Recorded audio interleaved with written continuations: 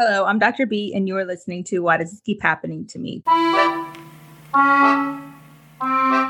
Today, I'm having a conversation with a dear friend of mine, Devin Whitaker. She is a realtor, an intuitive energy healer, and a sound healing and meditation mindfulness practitioner.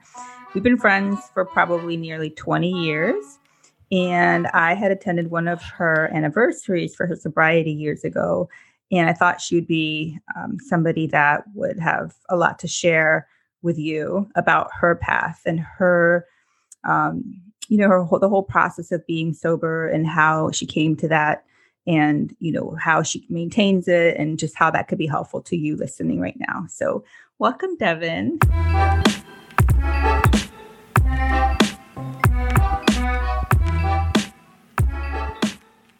Darling. It's good to be here. Yeah. So tell me about your story and how you, came to that decision. And I know we talked about this, that it's not completely like a decision because as you described, it is a disease, but it's just like how you choose to coexist with it, I guess. Sure. Yeah. Mm-hmm. So I've been sober since March 31st, 2002. And I will say for me, and I think this could be true for anyone, that like whenever you are, even if it is something that you are trying to break a habit, you have moments before you come to that, decision where you're viewing yourself, you're looking at yourself and you're seeing the behavior or the impacts of your behavior or what have you.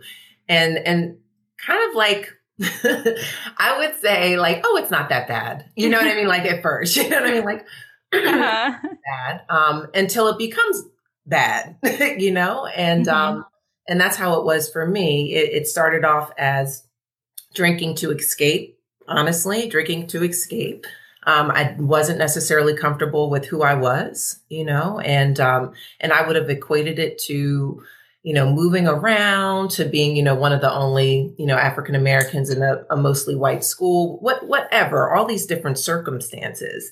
And so when I found drinking and drugging, it was like, oh, like, like I don't have to think about me anymore. Like I can relax finally, and that's how I kind of wanted to feel sober, was to feel relaxed, be confident and whatever else. And so it progressed. And this is what I mean. I saw moments where it was actually really not helping me in my life. You know what I mean? Like it was hindering. I was starting to only drink with people who drank like me, hang with people who only hang like me, because then you don't have to look at yourself as much. And then it just became a moment where you're looking around and something's not right. Like you just know something's not right. Like this is not how life is really meant to be, and and for me, I probably pushed that down more often than not. And it just became unescapable for me. And I think that's what happens with a lot of people when they're looking at different habits or anything that they want to shift about themselves. Something doesn't feel right inside, and you can, it's in your gut and you can try to get away from it, but it still comes back up. And that's what it was for me, my drinking and drugging. It was like, I just feel like my life is meant for something more than this. And I've got to see, I've got to at least see if I can do this in a sober way. And that's what led me to go into a rehab, and at least see if I could really live successfully without that crutch, Yeah. So what you're talking about, it sounds like, I feel like that was like the longest answer ever. I don't know if that even. No, that was awesome. Your intuition, really. What I talk about a lot with people and on the show is your intuition and how important that is. Yeah. Because sometimes cognitively something may or may not make sense, but in your gut it does. And so like in those moments, like you're saying you were drinking or drugging, but you were like, I know something's not right. Yeah. So, like, I'm wondering where or how that happens, that intuitive voice overpowers the desire to numb. Yeah, I think that if we had that answer, so many more people would be sober today. You know what I mean? Honestly, like One thing I will say is that makes me different than another person. When I think about alcoholism, it is a disease. And when I start to drink, I cannot control how much I drink. Like I cannot control. Uh-huh. And then when I'm not drinking, I have a mental obsession about like, when am I going to drink next? That is what distinguishes me from any other human being. So whenever when someone's looking at evaluating their drinking, and if it's an issue for them, think about that. Think about when you pick up, and you say, I'm only going to have one drink or two drinks, but you end up having 15, or you say that I'm only going to have, or you just wonder like how you got to this space, or you're thinking about when you're going to have your next drink, you most likely have an unhealthy relationship with alcohol, and and so that is something that for me, I could not stop on my own. I had to get help through recovery, and through finding a spiritual program, which has been the basis of my living and me being able to not pick up or use like one day at a time for 18 years now. Yeah. But so going back to your point, intuition is there. We all have it. Like we all have it. Yes. It's whether or not we trust it and we listen to it. Yeah. So that thought that you said, okay, I couldn't just have one. And then when I wasn't, I was thinking about when I could again. Does that get better or does it change? Does it go away? How does that work for you? I think the first thing, it does, and I think that's with like anything, anything that like my sobriety is a practice. Every day, and every day in life, we all have different practices, and meditation for me is a practice. It is something that I commit to do every day, and so with sobriety, it's the same thing. It was first admitting that I had a problem, no more denial about, how much I drank or didn't drink or how much it was or wasn't affecting my life. Because for a long time, denial was there. It was like, oh, it's not that bad. I only drink as much as so-and-so, or, oh, I'm still working, you know what I mean? So I'm not completely, ass out like a lot of other people I see. So like all of that comparing, so that has to be smashed. Like you have to get honest with yourself, rigorously honest, like, yo, this is a problem, this is a problem. And from there you can build anything. And I think that's with anything, like whether it's food, whether it's smoking, whatever it is, saying, yes, this has been an issue for me. And from here, you can build upon that, Yeah. Was there anything that like when you said, okay, this is it, I'm done, I'm going to be honest, the denial is gone. Was there anything else that you would say helped push you or catapult you into that direction? Yeah, I would say that I had to be sick and tired of being sick and tired. Like it's sometimes I just was like, how many times am I going to say to myself, I'm not going to behave in this manner any longer, or I'm not going to drink tonight. And I ended up drinking and causing whether it was harm or whatever for myself or for someone else. It really came to a point where I was like, I just don't want to do this anymore, And so I've got to, if you want something different, my dad always told me you got to do something differently, And so me doing something differently was going to rehab and at least seeing what could they offer me, right? Because stopping on my own wasn't working. It just wasn't.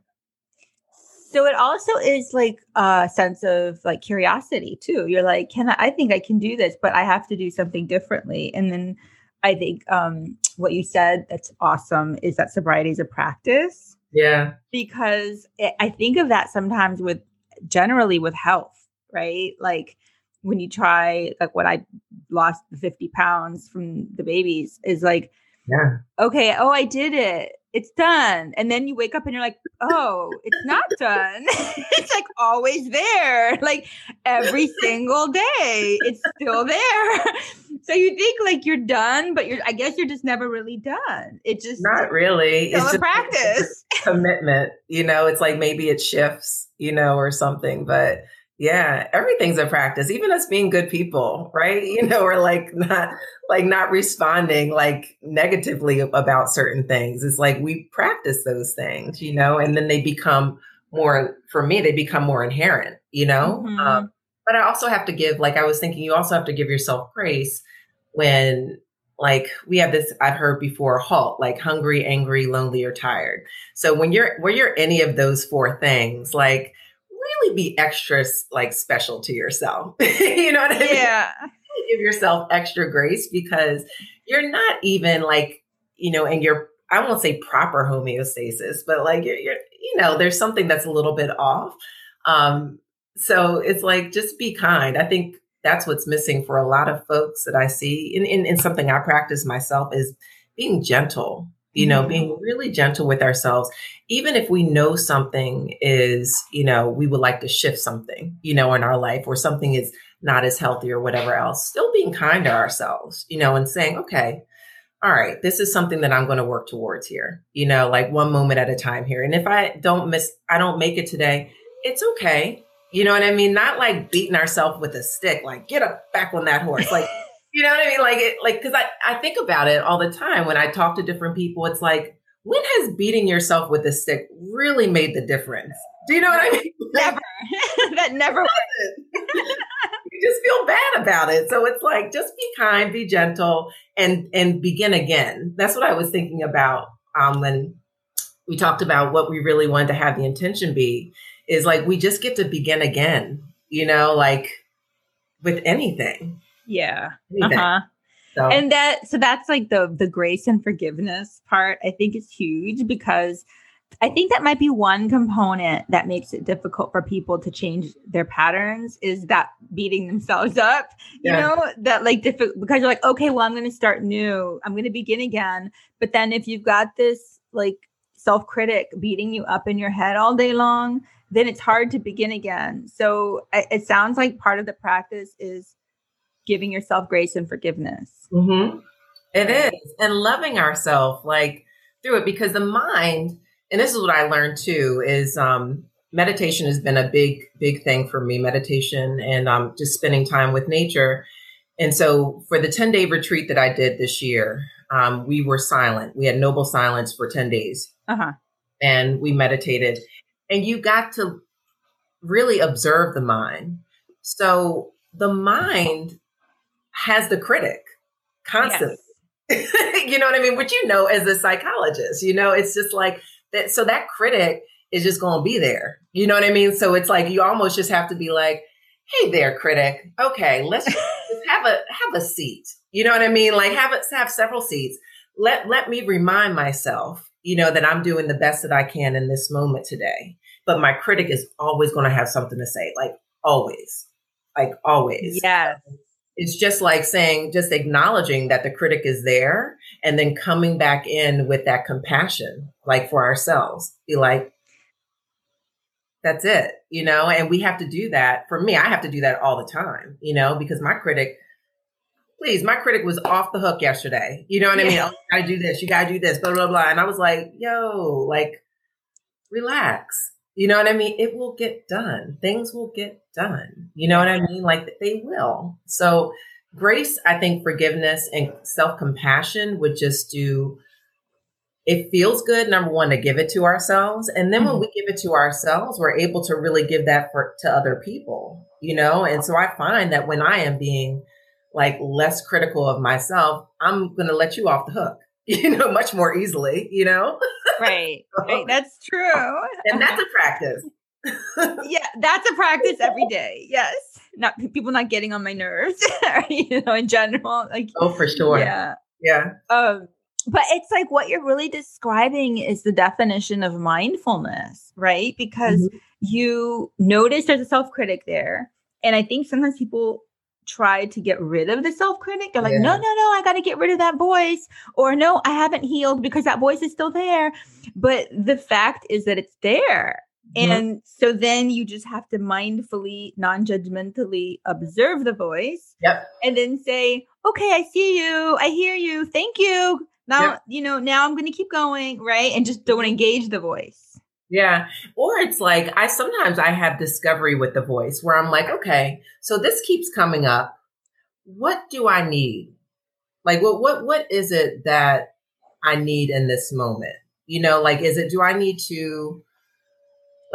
to do something? Do I just need to go exercise for a little bit, like just to like calm it down? Like what is it that this voice is trying? And sometimes I might write, like I might just really quickly write, okay, I'm scared about this. This is why I'm scared, blah, blah, blah, blah. And I'll acknowledge it. You know what I mean? Like, okay, this is what this is. And then I let it go. And when the mind comes back, because the mind will always come back, like it has nothing to do with you. And I think that's the biggest thing as human beings we could learn is that with mindfulness, your mind has a mind of its own and it will go through the same track every day. It'll switch up a little bit. You might get a remix of something else, but and it's all past based usually or in the future.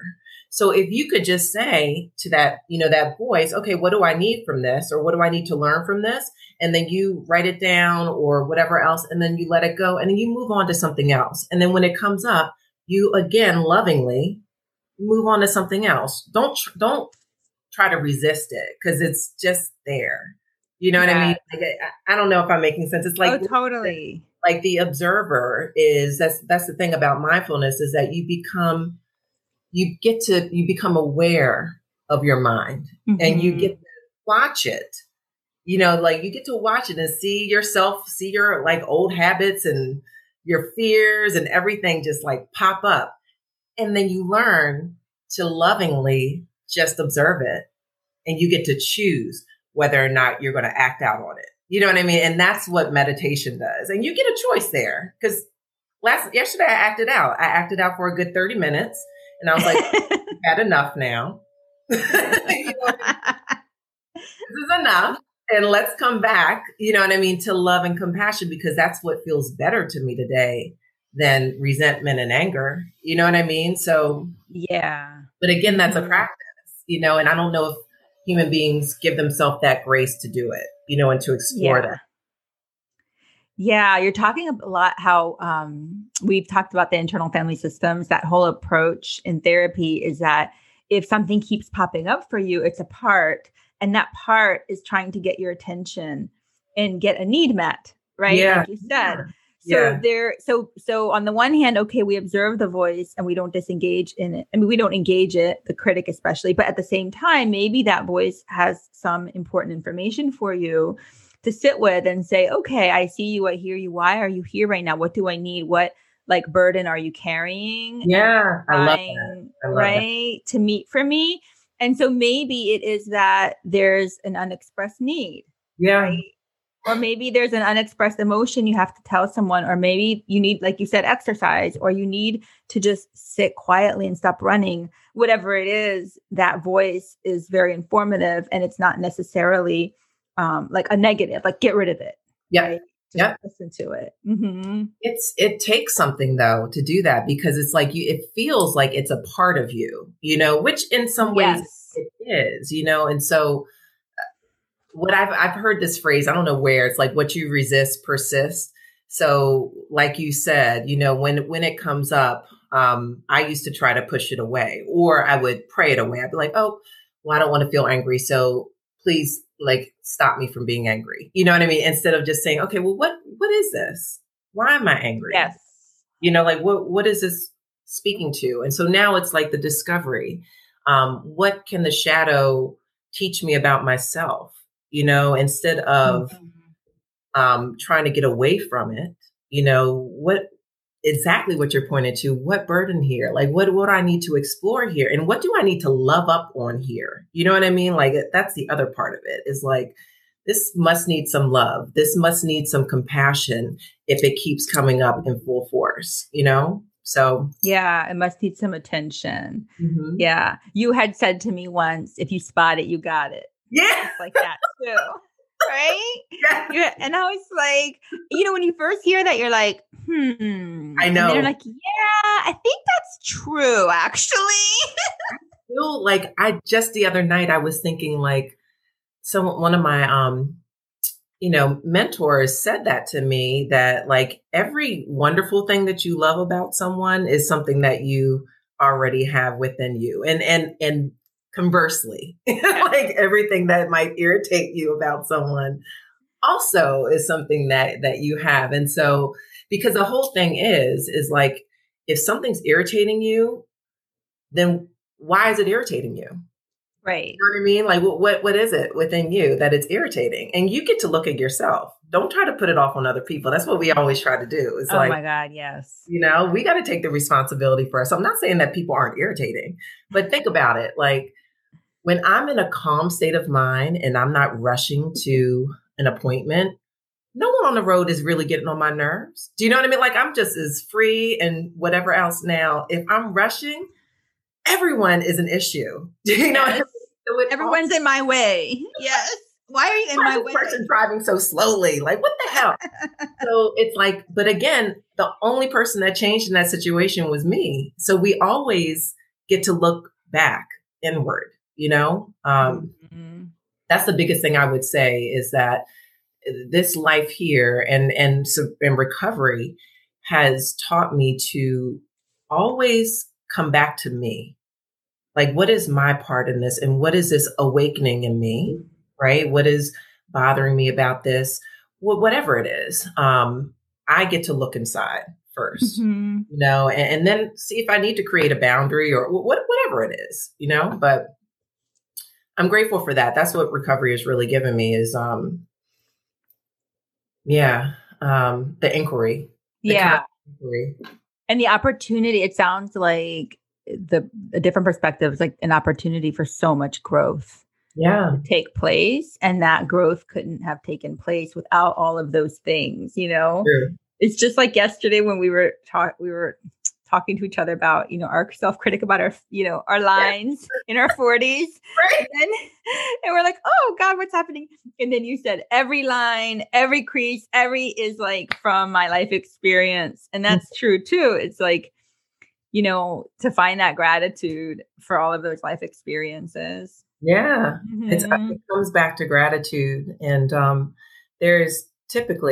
there's always something to be grateful for, and I come back to that every day as a practice, because, ego likes to come in there and have issues with everything and judgment. And then we get to come back to gratitude. We get to choose to come back to what are certain things that I can, and how can I be of service to someone else? I think that's the biggest thing too, is like, how can I help make someone else's day brighter today? Yeah. And then when you do that, then you really feel the interconnectedness of all. And then you really get that when you're helping someone, you are helping yourself. And then when you're hurting someone, you're actually hurting yourself. And so then it's just like becomes that we don't even have to think about sin or karma or anything. It's like just understanding that we are actually all interconnected. So, so the other thing I was thinking about when you're talking about, that it's a practice every day is neural pathways. And that is right, because I think of that in terms of changing behaviors a lot. Yeah. And that for those of you, for you listening that don't know what that is, it's just like the more you repeat a behavior, the deeper that groove gets in your brain. And then that becomes the path of least resistance. It's just a lot easier to continue that behavior. And then when you create a new behavior, you have to create a new pathway in your brain. It's just like walking in the forest and it's, wild shrubbery and you can't get through. But the more you do it, the deeper that groove gets. And I had read somewhere that that's one of the reasons why rehab programs are 21 days, because it takes 21 days to create a new neural pathway. I've heard that. Yeah. But then, that the other neural pathway is still there. Right. And so what happens is that if you are walking this new path, there's this pull to go to the other one, but the research shows that the other one starts to grow over too once you don't walk on that for a while. And so that's one of the reasons why the longer they say that the longer that you have this new behavior, consistently going, that the less likely it is you'll go to that old behavior, because that pathway has kind of like gotten dusty and grown over a bit. And so what you're describing, where in the beginning, it's like, oh my God, when am I going to be able to drink again? That slowly, I think when you start walking, you've been walking this path for 18 years, that voice may not be as loud. And now this new pathway has become your new norm, that new norm of like self-love and self-compassion and self-reflection and all of that has become the norm. And so then if you were to think that other thought, that there comes a point, I think, for people, and I'm wondering if it's like it's for you, where that other path starts to feel foreign to you, not it doesn't feel the same. I would say, yes, I can't imagine drinking and drugging today. However, I also know that it is just one drink away.